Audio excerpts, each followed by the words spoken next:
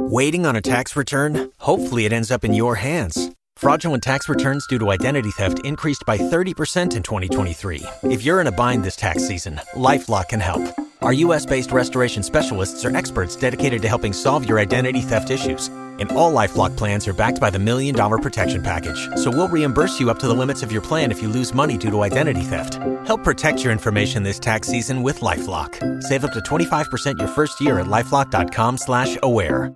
Welcome to another episode of Perfectly Healthy in Tone Radio, brought to you by I'mTheFatMan.com.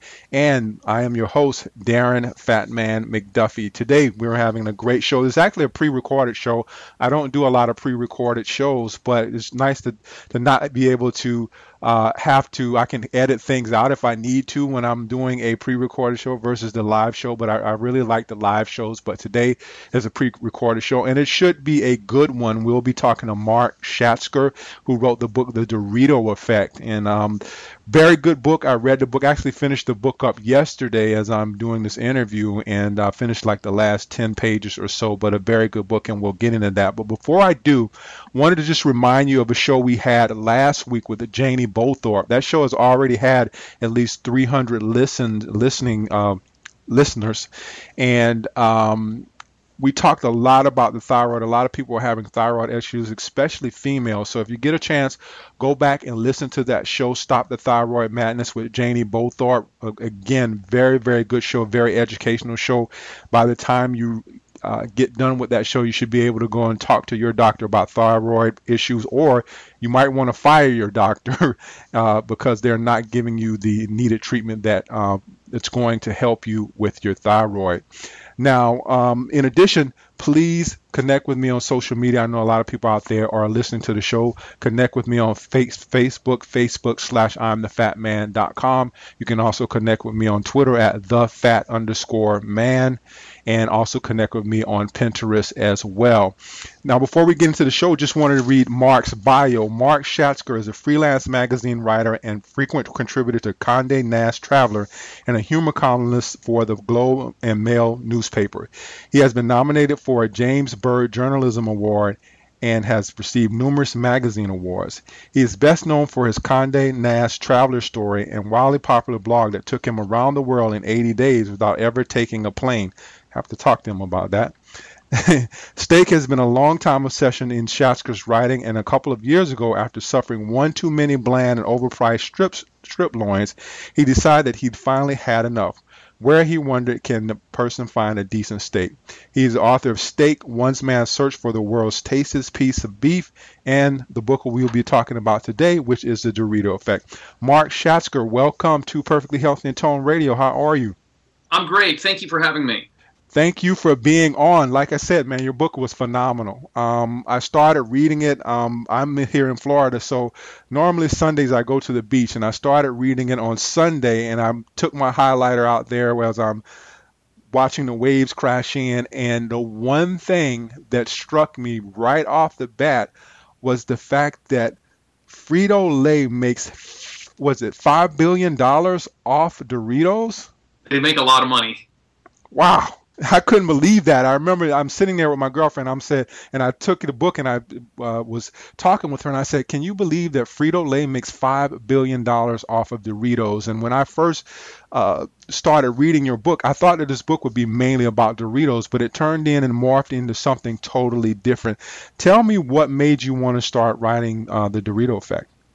Well, Doritos are so instructive to where food has gone wrong. Now, most people, like you said, most people start out this book thinking, oh, it's going to be a book about Doritos. But really, Doritos just tell us what happened to all of our food. And I will tell you that story. What most people don't realize is that the very first Doritos bombed. They were just salted tortilla chips, just normal tortilla chips, like the kind that we dip in salsa or guacamole. And no one really got them. People in the Southwest, Texas, California, they realized that these were great for dipping into real food, like I said, salsa, or like a bean dip. No one else really got it. The thing that made Doritos was this brilliant insight that their creator had, which was to make them taste like taco. And this had never really been possible before. This was in the mid-1960s, but thanks to advancements in essentially in chemistry, we now had the technology to make food taste like anything we wanted to taste. And when they put the taco flavorings on Doritos, they suddenly went from being a snack that nobody wants to eat to a snack that nobody could stop eating. They were irresistible. And why this is so instructive is it tells us that flavor has a very powerful hold on us. Flavor can make us eat. It drives the behavior that is causing so much ill health these days. And the reason this is important is because we never talk about flavor. We always talk about nutrients. What are these carbs doing to my body? What is all this fat doing to my body? But Doritos show us that flavor causes us to consume these nutrients, and flavor can be a driving force in the nutritional epidemic that is obesity. Yeah, I agree with you there. And one of the things that I've noticed too, even before reading your book, was, and I made several comments on this before, is that going to Whole Foods, there's a lot of people out there who shop at Whole Foods, and I've noticed like there's an organic market here that they have on the beach, and I bought mangoes from that organic market, which is what we would consider a farmer's market. And then those very same type of mangoes, I purchased them in Whole Foods, and I just noticed that there's so much of a difference between the mangoes from the farmer's market and the mangoes from Whole Foods. The mangoes from Whole Foods just seem like they don't have any taste, and it's like, I love mangoes, but the ones I buy from Whole Foods don't have any taste. And I know that there's something, or there was something to that, and your book kind of made me see that something's going on with our fruit and our vegetables. Yeah, absolutely. It's something we never talk about. It's called the dilution effect. And very simply, all the crops that we grow and all the meat that we produce is getting blander and getting less nutritious. Now, we all know this because we all know that tomatoes taste like cardboard and strawberries taste like cardboard. But even though we know it, we never really think, why could this be important? Because we're so obsessed with nutrients, we don't really think about the act of eating. But the truth is we all want to eat delicious food. Mm-hmm. So just to look at it really simply, if the whole foods, the healthy foods that you should be eating are getting blander and junk food is getting more and more delicious, well, what do you think the result of that's going to be? Well, and we know what the result is. We can see it all around us. Mm-hmm. Yeah, everybody seems to be gravitating towards the stuff that's not good for us. And part of that, is it because that we're doing this with our flavoring and making the stuff that's bad so much good that we're seeing a lot of what we call addiction? People are having these food addiction problems. Do you think that's part of the issue? Yeah, I think that's absolutely part of the issue. These flavorings lure us into eating foods we wouldn't ordinarily eat. Let's just think of a couple examples. Let's think of potato chips and soft drinks. If you took all the flavorings out of potato chips, there would only be one flavor of potato chips, which is just the natural, regular salted potato chips. People would eat a lot less potato chips if there was only one flavor. If you look at soft drinks, if you took the flavoring out of soft drinks, you would have shelves and shelves of carbonated sugar water. Do you think people would drink soft drinks if it was just carbonated sugar water? I don't. No. So we get into these destructive eating habits because on some level the food that we're eating is lying to us. It's not being honest. If you look at soft drinks, so many of those flavors, they come from nature. They come from citrus. They come from berries. They're imitating real food, and they're pushing the same buttons in your brain as real food, but the real difference is that nutritionally, they kind of pull this switcheroo, that instead of getting fiber and vitamins and antioxidants, you're just getting sugar water. It's the same with potato chips. We've managed to make carbs taste savory. Like, look at Doritos. They have the same savory notes as meat. Our bodies associate those notes with protein. But when you eat those chips, you're not getting protein. You're getting fat and carbs.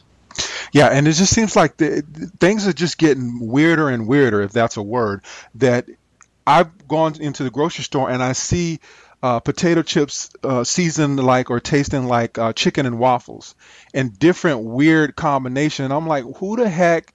I mean, when I was growing up, only potato chips that we had were barbecue. Now it's chicken and waffles, and it's all kinds of weird flavors that are out there, and people seem to be a little bit addicted to these things. Yeah, and they absolutely. And the truth is, it works. I mean, you and I might find those flavors weird, but a lot of young people think they're great. In fact, they hold competitions now. You know, help us decide the next flavor of chips, and people send them in, and everyone gets really excited about it. And it is, I mean, on some level, it's, you know, you could say it's interesting to eat a potato chip that tastes like chicken and waffles, but it's just not leading us to a good place. No, it's not. And a lot of people are getting in trouble with food because I don't know how many people reach out to me and ask me for diets and different things. And it's just like you try to go in between the lines, read in between the lines with them and ask them what they're eating. And a lot of people are just addicted to food. There's two things that I wanted to go back and discuss, and one was what we started off with, you know, kind of give people a little bit of the story of how, what's the gentleman's name, Arch West came up with the Doritos, and then I think there was one other thing in your book that shaped the climate of chicken, and that is I can't remember the gentleman's name right off the bat, but just the chicken contest. Yes. Yeah. So tomorrow contest. Yeah, let's talk a little bit about those two events, because I think those two events kind of shaped where we are with food right now. Start with the chicken story. Chicken is very popular right now. Two things: chicken's very popular, and it's also very bland. And these are, in fact, very modern phenomena. Chicken didn't used to be popular, and it also didn't used to be bland. So let's turn the clock back to about the end of the Second World War, because that's when the chicken story really starts to change. During World War II, red meat was rationed. It was being sent over to the GIs fighting in the Pacific and fighting in Europe, and as a result, chicken consumption peaked because people back home wanted to eat meat. Well, these were good times for chicken farmers, but they started to get a little bit scared because they said, well, when the war's over, what's going to happen? They're going to stop rationing meat, and it's, good times are over. So they held a competition to, quote, improve chicken. The competition was for farmers to develop chickens that grew faster. And the chicken that grew the fastest, grew the most in the shortest period of time, won the contest. And that's just what happened. In 1948, the winning chicken got plump about 2 weeks faster in about 12 weeks, whereas the average used to be around 14 weeks. That chicken won the Chicken of Tomorrow contest, and we have been on that project ever since, which is to make chickens grow faster. So a chicken that your great-grandmother might have eaten was about maybe 14 or 16 weeks old. The chickens that we eat now are 6 weeks old. They eat a concentrated diet of soybeans and corn, and they get big in a hurry. But what we lost along the way was flavor. The chicken that your great-grandmother ate was delicious. It had its own flavor. Chicken today is so bland that if something has no flavor, we say it tastes like chicken. And the best illustration of this is if you look at old recipes for chicken. If you look at a fried chicken recipe from, let's say, 1902, there's only salt and pepper on it. We often think these people had no taste buds, that they were completely unsophisticated. But the truth is, their ingredients tasted better. They didn't need all this stuff on it. Fast forward now, and chicken just has, we have to do so much to make chicken delicious. You have to brine it. If you look at a modern recipe for fried chicken, there's MSG, there's 11 different herbs and spices. We have to work incredibly hard to make chicken delicious. About 50% of the chicken we eat today is further processed, which is to say, chicken nuggets, chicken burgers, chicken tenders. Mm-hmm. And the reason we have to do that is because it's so bland, you got to plunk it in the deep fryer and bread it to make it delicious. Well, on some level, it's still chicken, but nutritionally speaking, it's completely different. There's more fat in chicken now. There's not nearly as many omega-3s. It's less vitamin dense. We have changed chicken. We've made it bland and less nutritious. And that's just like Doritos. It's just like so much of what we eat. We find a way to make it satisfying in the moment, but it doesn't really nourish us the same way. Yeah, didn't you go to actually a place where they process the chicken? Yeah, I've been to chicken farms. I've been to all sorts of places. I went to a chicken nugget factory is where I went, where they make the chicken nuggets. Hmm. What was your experience with that? It's just one of those things where sometimes when you kind of get behind the curtain of the food system, it's bizarre. There was an 18-wheeler unloading boxes of frozen chicken breast. They would go into a massive meat grinder. They would pour in a lot of water, because there's actually a lot of water in chicken nuggets, and they would pour in all these flavorings. And then there was this, they dump it all in these big, I don't even know what to call them. They're like vats on wheels, and they'd move them into another room, and then using shovels, they would put all this ground up chicken gook into a machine that sort of like squeezed it into nuggets that then went on this conveyor belt, and they'd get more flavoring, they'd get breading, they'd get deep fried, and then they'd wind up in a box. And it's literally manufacturing.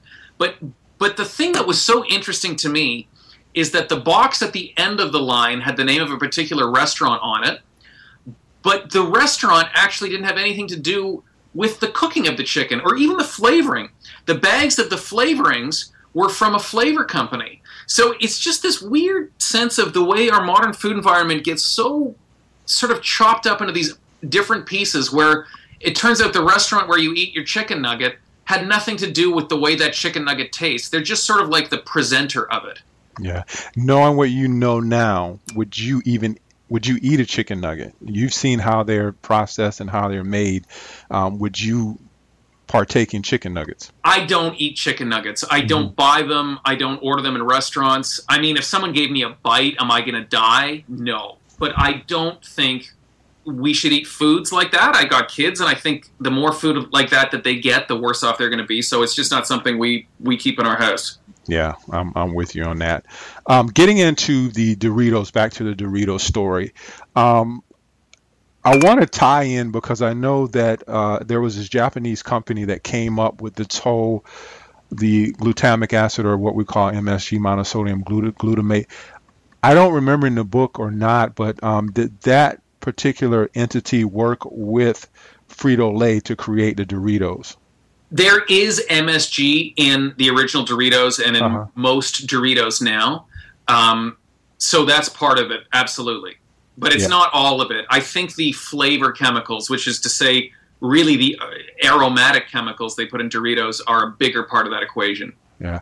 Now, the Doritos back then and Doritos now, it seems like the Doritos back then had less ingredients, but now there's a ton more ingredients. Do you have any idea why that happened?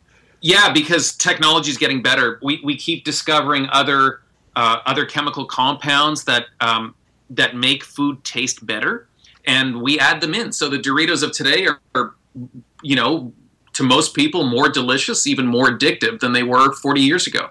Yeah. And with that being said, and getting back into talking about the chicken, you mentioned how fast the chicken is being raised, or how fast the chicken actually matures. Is there a difference in, for those people out here who are meat eaters? I know some people who might be listening to podcasts are vegetarians, but is there a difference in raising a chicken at 6 weeks, like you say, or giving it 14 to 16 weeks? Does it taste better, or just simply that we've got so much technology going into everything today? Even if you gave the chicken more chance to mature, would it still be bland? Well, I'd put it this way. The chickens that they used to grow to 14 weeks was genetically a different chicken. And I've eaten those chickens. I eat them all the time because I have a friend of mine who's a farmer, and he grows them for me. Mm-hmm. If you took a modern chicken and raised it to 14 weeks, I think it would be like the size of a turkey. I've never actually eaten that. I don't know how it would taste. It probably would taste better. And it would taste better for sure if you gave it a better diet, if you let it go outside and eat bugs and grass and that sort of a thing. Mm-hmm. Now, getting back to just flavoring solutions, because you said that the modern chicken tastes bland.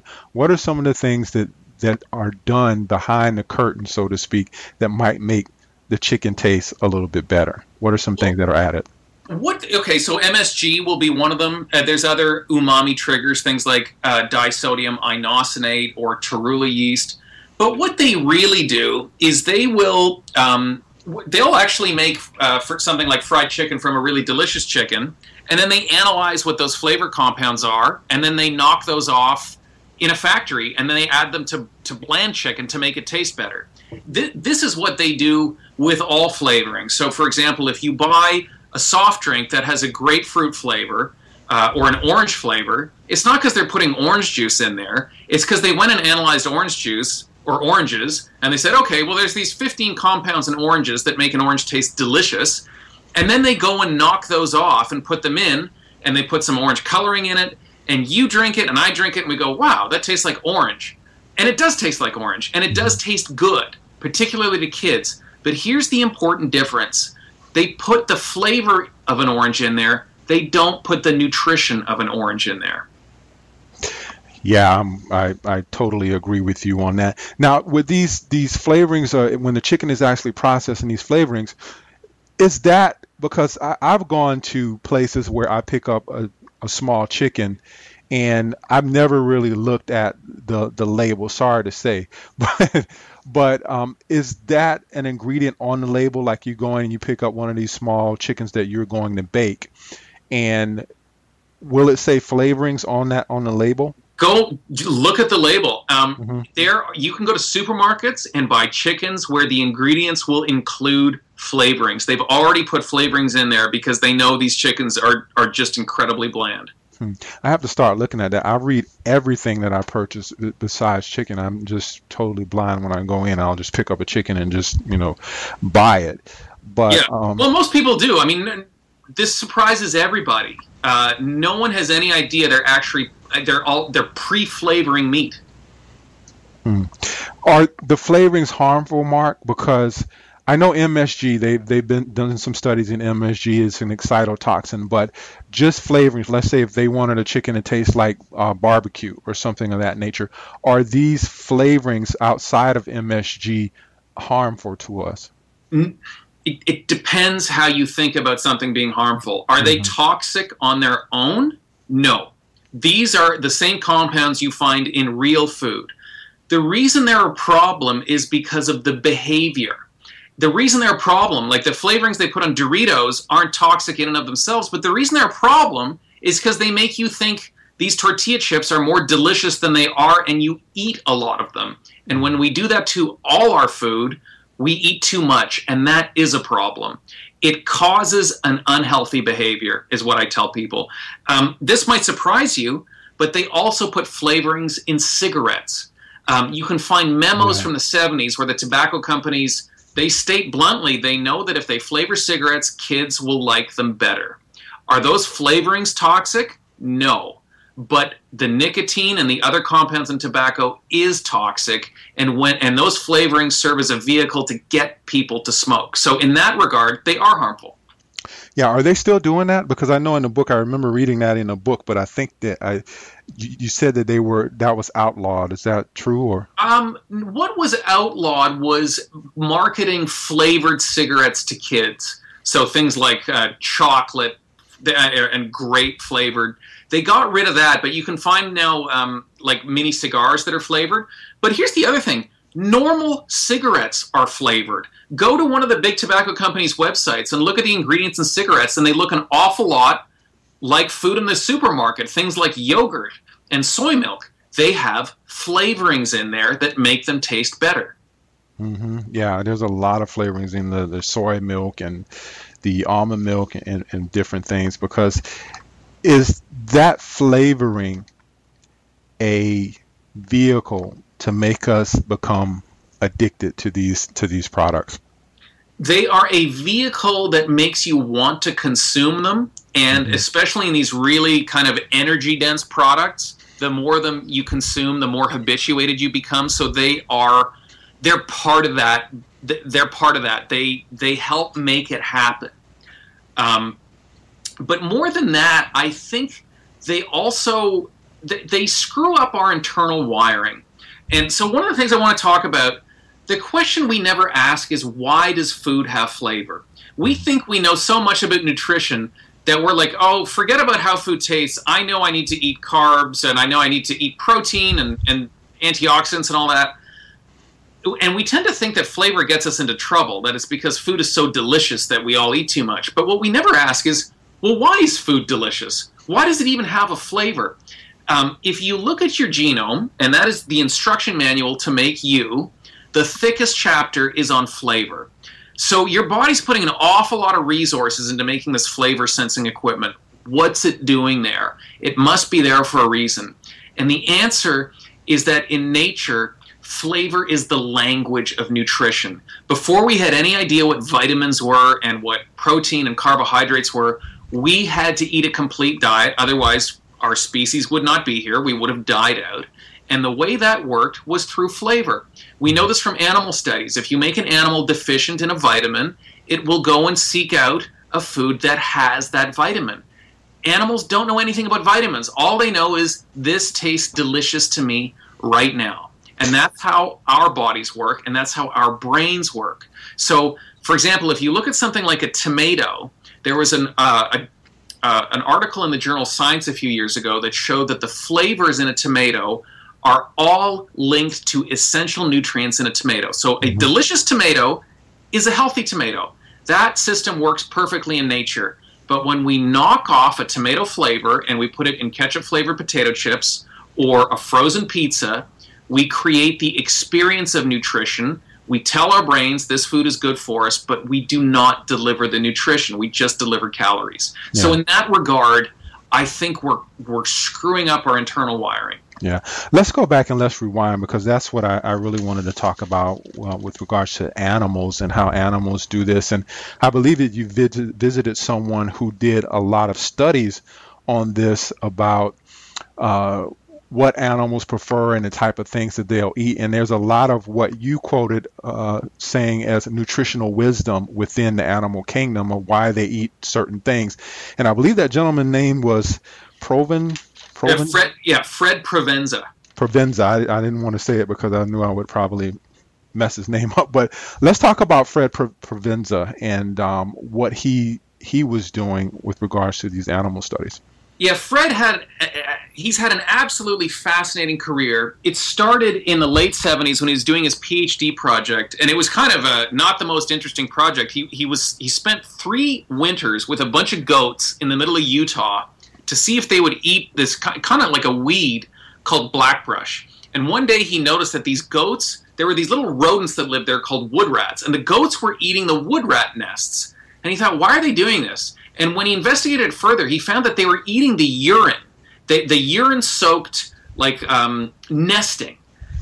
And this sounds totally bizarre, right? Why would any creature want to eat urine? But, Fred's a scientist. He knew a great deal about goat physiology, and he knew that the nitrogen in urine could be turned into protein by the goat's stomach.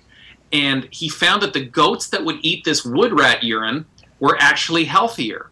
Well, this got him thinking about the relationship between what an animal wants to eat and what an animal needs to eat. Mm-hmm. Now, we tend to think that what you want to eat and what you should eat are completely different things. But what he found out is that in the animal world, they're not different, that the goat's desires serve that goat really well. And he did all sorts of amazing experiments. So in another experiment, he would make sheep deficient in phosphorus, and then he'd give them a choice of feeds. One of them that was, let's say, flavored with coconut had phosphorus, and one of them that was flavored with maple didn't.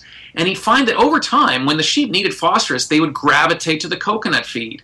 And now you might think, well, maybe sheep just like coconut. Well, then he'd reverse it in a different pen with different sheep. He'd make the maple flavored the maple flavor had the phosphorus. In every case, the sheep wanted to eat the flavor that had the nutrients that it needed. And this makes complete sense that we would have some inner working, some inner program that helps us find the nutrients that we need, because otherwise there wouldn't be such a thing as sheep or goats or humans if we couldn't meet our nutritional needs.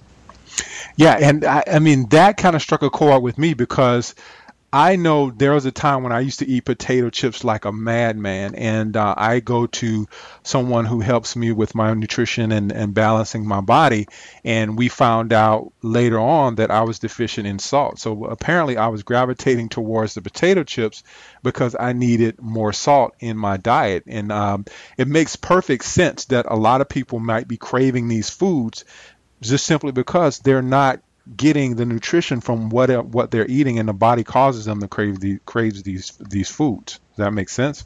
Yeah, and there's lots of examples. In the 1700s, when British sailors were dying of scurvy, which is a vitamin C deficiency, they would crave fruit and vegetables. They wrote about it back then. These unbelievable cravings they had. They would just sit around dreaming of fruits and vegetables because they were literally dying, and their bodies knew what they needed.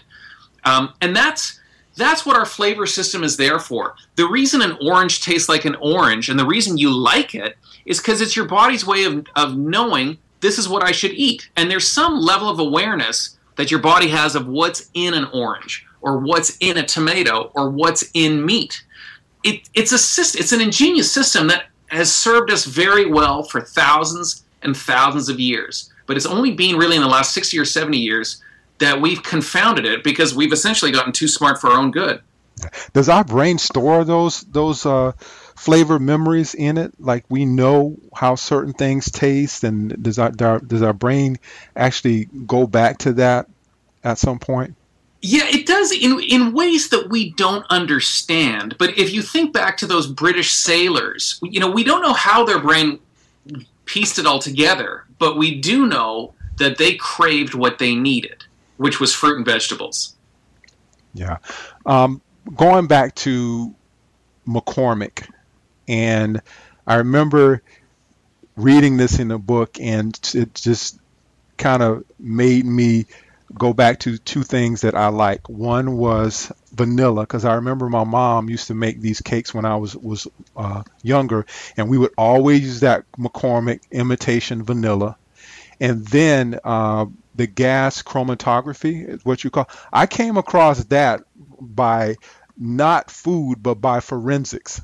I'm a big buff of forensic files, and I love that show. And I always tell people, if I could go back at some point and do my college career all over again, I'd probably be in forensics, because I just love that whole thing of figuring out who did crimes and whatnot. But let's go back to that story, because I believe that there was vanillin, which came from pine cones, and then McCormick got a hold of this technology, and then it just blew up. And I think that's how all this flavoring stuff got started. And you can correct me if I'm wrong. Yeah, no.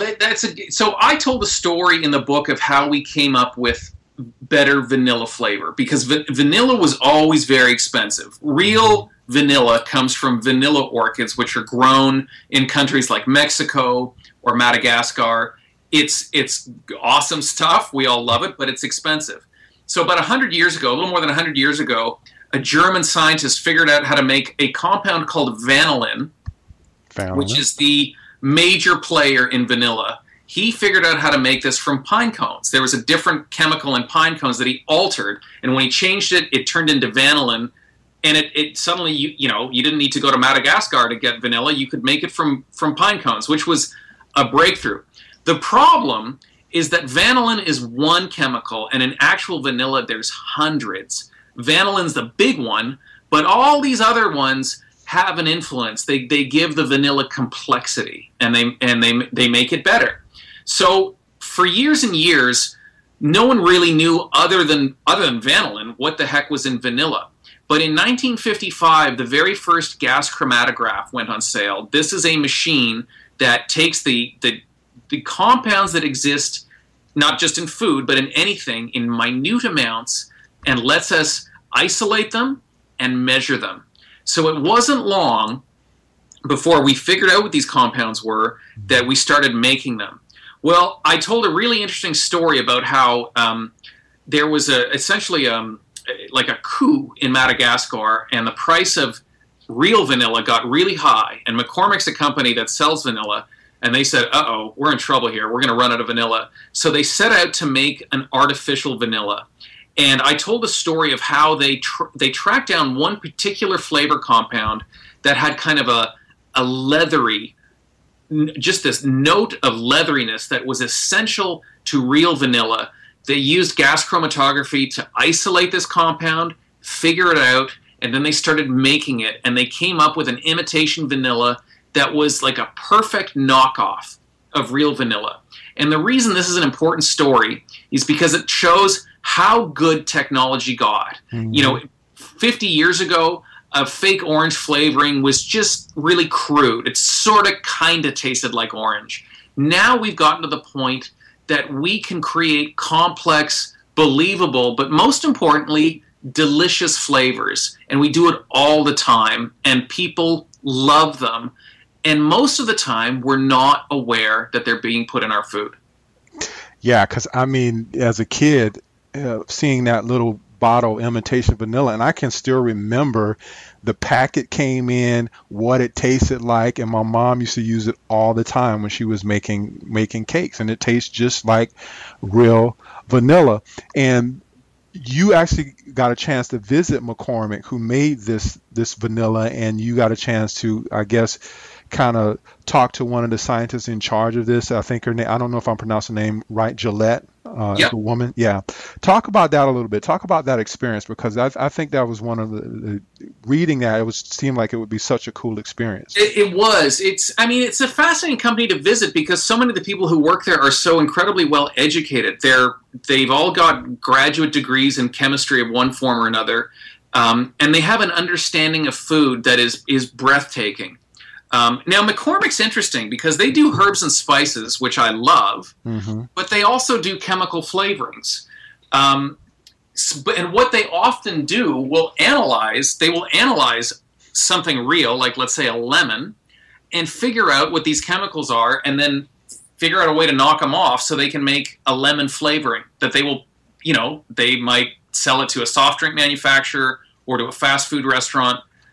It's incredibly interesting to see how this process works and how good the people are at it.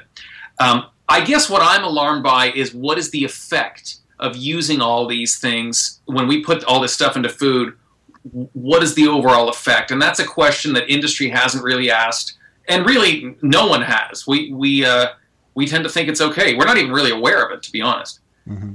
Yeah, it seems that this is in everything, because you pick up barbecue sauce, it's flavorings or natural flavorings, and we don't really think about it because it tastes exactly like how we want it to taste. That's right. Yeah. Or I'll give you a great example. It's in yogurt. So you'll buy, let's say, a peach-flavored yogurt, and you see little bits of peaches in there, and you think, well, they put peaches in here. They really didn't put many peaches in there. In some cases, they don't put any. What they do is they put a peach flavoring in there, so that makes you think there's fruit in there when there's not. But here's the thing. It does the same thing to your brain. So you could say that modern yogurt's like a Dorito, which is to say it's kind of telling a nutritional lie, and it tastes better than it deserves to taste. Yeah, it's just like, and Mark, with these flavorings, is flavoring or flavor affected by transportation time? Because I hear a lot of people saying that you lose nutrients. Let's say our pineapple or whatever is cut in Mexico, and we ship it to South Carolina or some other place, or where you are in Canada, and by the time it gets there, it loses its nutrients. Is it fair to say that flavor you might be losing flavor when it comes to like transportation time and even freezing something and the ripeness of it? Because I've noticed sometimes going to get fruit, and I hate to pound on Whole Foods, but going to get fruit from Whole Foods, I've noticed times where it's not been ripe. Some of the stuff isn't ripe. Like I said, I like mangoes, and I noticed that some of the mangoes are green. And even if I bring it home and put it in a paper bag so it can be ripe after a while, I've just noticed that it just doesn't taste the same. So can these things be affected by transportation time, freezing, and the ripeness of whatever we're eating? Oh yeah, absolutely. And that's that's a big problem in our food system. Part of the problem, it's easy to point the finger at the supermarkets, but part of the problem is also us, because we insist that our food should be cheap. So when we go and buy tomatoes that cost 99 cents a pound, and we turn our noses up at the ones that cost $1.49, we're telling the tomato producers of America, we want cheap tomatoes, and they give us cheap tomatoes. And we have to start realizing that there is value to food that goes beyond the mere cost. I don't know anyone who buys the absolute cheapest clothes you can buy. I don't know anyone who does that. But lots of people I know buy the absolute cheapest food you can buy. And the clothes go on your body. the food goes in your body. Yeah, but I know some people out there, man, who like cheap clothes. But I know exactly what you're saying. And speaking of tomatoes, we talked about Doritos, we talked about chicken, and let's get into tomatoes because there's some things I want to ask you about. Is it Harry Clee or Clay or Yes, Harry Clee. He's down there in Florida with you. Yeah, I saw that he was in Bonita Springs or somewhere. I think one of you made mention of something that was in Jupiter. I'm not far from Jupiter. I'm probably about an hour away from Jupiter. I'm in Fort Lauderdale, right in a little small suburb called Davie. But talking about Clee and his quest to bring about a better tasting tomato, and I know you visited this guy, and I'm going to pick your brain for that experience as well. Yeah, so Harry Clee's at the University of Florida in Gainesville. Mm-hmm. He's one of the world's foremost experts on flavor in tomatoes. He's an absolutely fascinating guy, and I spent a few days with him, researching tomatoes, and what an amazingly eye-opening experience it was.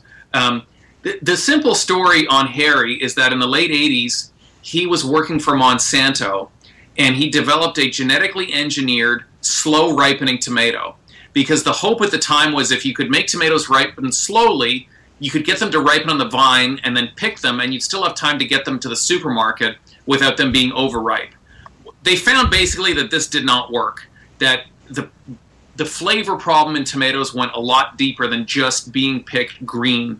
And what Harry Clee discovered is that over about half a century of breeding tomatoes to be more abundant and to have a better shelf life, we never selected flavor in all our breeding programs. And it was like a reverse evolutionary pressure.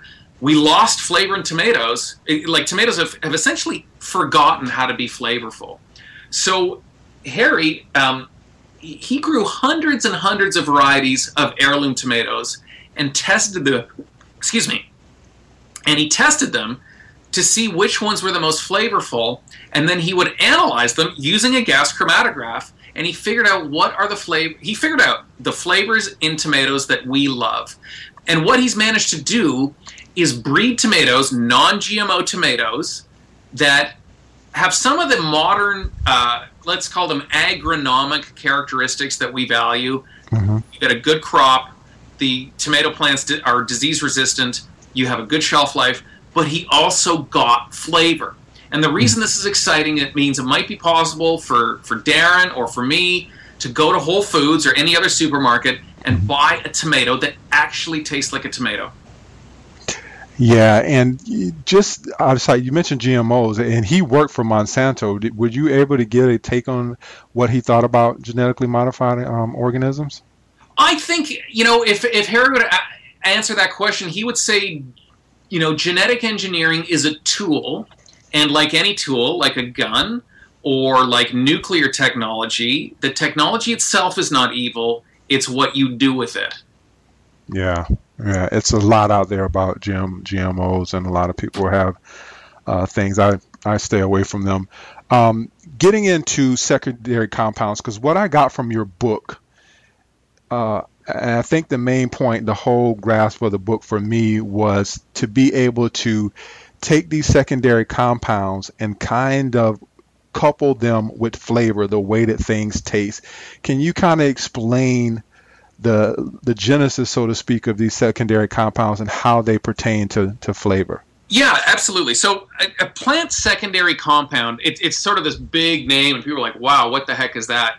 Basically, that refers to all the chemicals in a plant that aren't there to make it reproduce or to make it grow. And the reason they're called secondary is because no one had any clue what these things were doing for decades. So, for example, take opium. No one knew why opiums produced morphine. It didn't make any sense. They had chlorophyll for them to make energy. They had lignin so that the stem stood up straight. But why were there these opiates, these chemicals that made you feel weird? And it was true for so many plants. There was just all these chemicals in plants, and nobody could figure out what the heck they were doing. So they called them secondary. They're just like, who knows what these things are, right? Mm-hmm. Well, they figured out in the 50s that these were there for strategic reasons, that plants would put things like opium in them or poisons so that animals wouldn't eat them. Well, notice that I said strategic, because strategy isn't always defensive. Sometimes you want to attract. So, for example, fruit, the flavor in fruit, it's not there. A peach doesn't taste like a peach because the peach needs to taste that way. It tastes like a peach because the peach wants you to eat it. It's a strategy to get its seed dispersed. The fundamental point of all this is that the way our bodies interact with the natural world, it's a chemical relationship. Chemical is the main language of nature, and it's far, far more complex than we understand.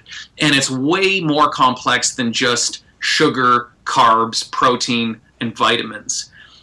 Flavor is the way we experience all these chemicals, and flavor is the way we were made to experience and respond to food. So it's incredibly important that we don't mess with that system. We know what happens when you do. We only need to look around and see that obesity is the second leading cause of preventable death and the number one leading cause of preventable morbidity.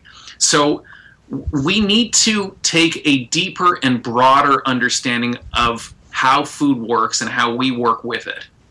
Yeah, and then when two more points I wanted to get to before we ended the interview, Mark, and that was glutathione, because it was amazing to me to find out that they kind of broke down an onion and found out an onion had glutathione in it, and come to find out glutathione is one of those things that are in a lot of things that we eat, and it's one of those, I think it's a super antioxidant that our body actually needs. Talk a little bit about that. Yeah, so it's interesting. There's a new flavoring called kokumi. It's similar to MSG, and they found that one of the main triggers of it is glutathione. Now, this is really intriguing because our bodies make glutathione. It's our number one cellular antioxidant. But here's the weird thing. If you eat glutathione, it's not like there's more glutathione in your body, because your body breaks it down and then it might make it again. So you're left there going, well, why would my tongue sense glutathione if I don't need to eat glutathione to make glutathione? And the reason is that glutathione is an antioxidant in other creatures too. So by sensing, let's say, the glutathione in let's say an orange, you're sensing the antioxidant status of that orange. You're sensing how healthy it is. So you could say it's like a marker of how ripe it is. Is it overripe? Is it still good? So this picture is still emerging. We're still putting the pieces together, but it's a really interesting piece of this puzzle to suggest that there's so much more going into how we experience food than what we presently understand. Yeah, and the last thing, Mark, was one of the other things that I found really amazing too was this whole relationship, and I don't know if you can call it relationship, but in the book where you were talking about olive oil and ibuprofen. Yeah. And talk about that, because I thought that was really amazing. And if the people out there, I hope they go and get the book, but if they don't, this is something that they should know. Yeah, this is a great story. So many years ago, a guy named Gary Beecham, who was for like 24 years the director at the Monell Center in Philadelphia, where they do studies on taste and smell, they were contacted by a British manufacturer of a flu remedy. And they were getting all sorts of complaints. People said that it tasted bitter. Now, they had recently changed one of the active ingredients from the acetaminophen, which is the active agent in Tylenol, to ibuprofen, which is the active agent in like Advil. And they did some tests. They just started basically eating pure ibuprofen, and they said, the problem isn't that this stuff is bitter. What this actually does is it just creates this peculiar sensation in the back of your throat. It feels like your throat is itchy. It's like a chili pepper tingling the back of your throat. Well, that was that. That's where that ended. But then several years later, this guy, Gary Beecham, went to a conference in Italy, and there was a physicist there who made his own olive oil, and they did an olive oil tasting. And Gary took a sip of this olive oil, and he got the same itchiness at the back of his throat.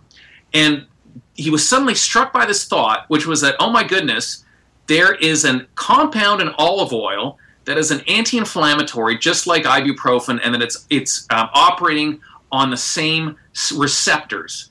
And so he took some back to Philadelphia. They did testing on it, and they found that yes, there is an anti-inflammatory in olive oil. It's called oleocanthal. It works, it works on your body's pathways the very same way that ibuprofen does. And people theorize one of the reasons that the Mediterranean diet is healthy is because of this low-level dose of this anti-inflammatory. What's most interesting about it is that the first time people experience this olive oil that has this compound in it, they don't like it. It's like people eating a chili pepper the first time. They say, ooh, I don't like that. But your body learns to like it. Olive oil aficionados love it. This is a good example of nutritional wisdom. This is your body learning and going, hey, this thing here, it's good for me. And how does it know that? By the way it tastes. And these are not just olive oil, but I mean, you have people out there touting the benefits of turmeric and different things, oregano, basil. So that's the kind of same basis that this whole olive oil and ibuprofen. Yes, that there's a biochemical basis to the foods that we love. Yeah. Mark, great book, man. I really enjoyed the book, and I believe that you can get all these books on Amazon or Barnes and Nobles. You can go and order the book, but I really enjoyed the book, and there's a lot of good information in here for the audience. And I couldn't really I would have to do probably a 4-hour interview with you, Mark, just to get everything that's in here. But it really gave me a good basis for knowing the importance of flavor and how we're being kind of fooled. And I deem these things Franken flavors, that we're being fooled into eating a lot of foods that aren't really good for us, and we're missing out on nutrition. But I really enjoyed the book, and I wanted to thank you for coming on for the interview today. Well, thank you so much. I appreciate hearing that, and it was a great interview. So thank you very much for having me. All right. Thank you, Mark. Okay. Take care. All right.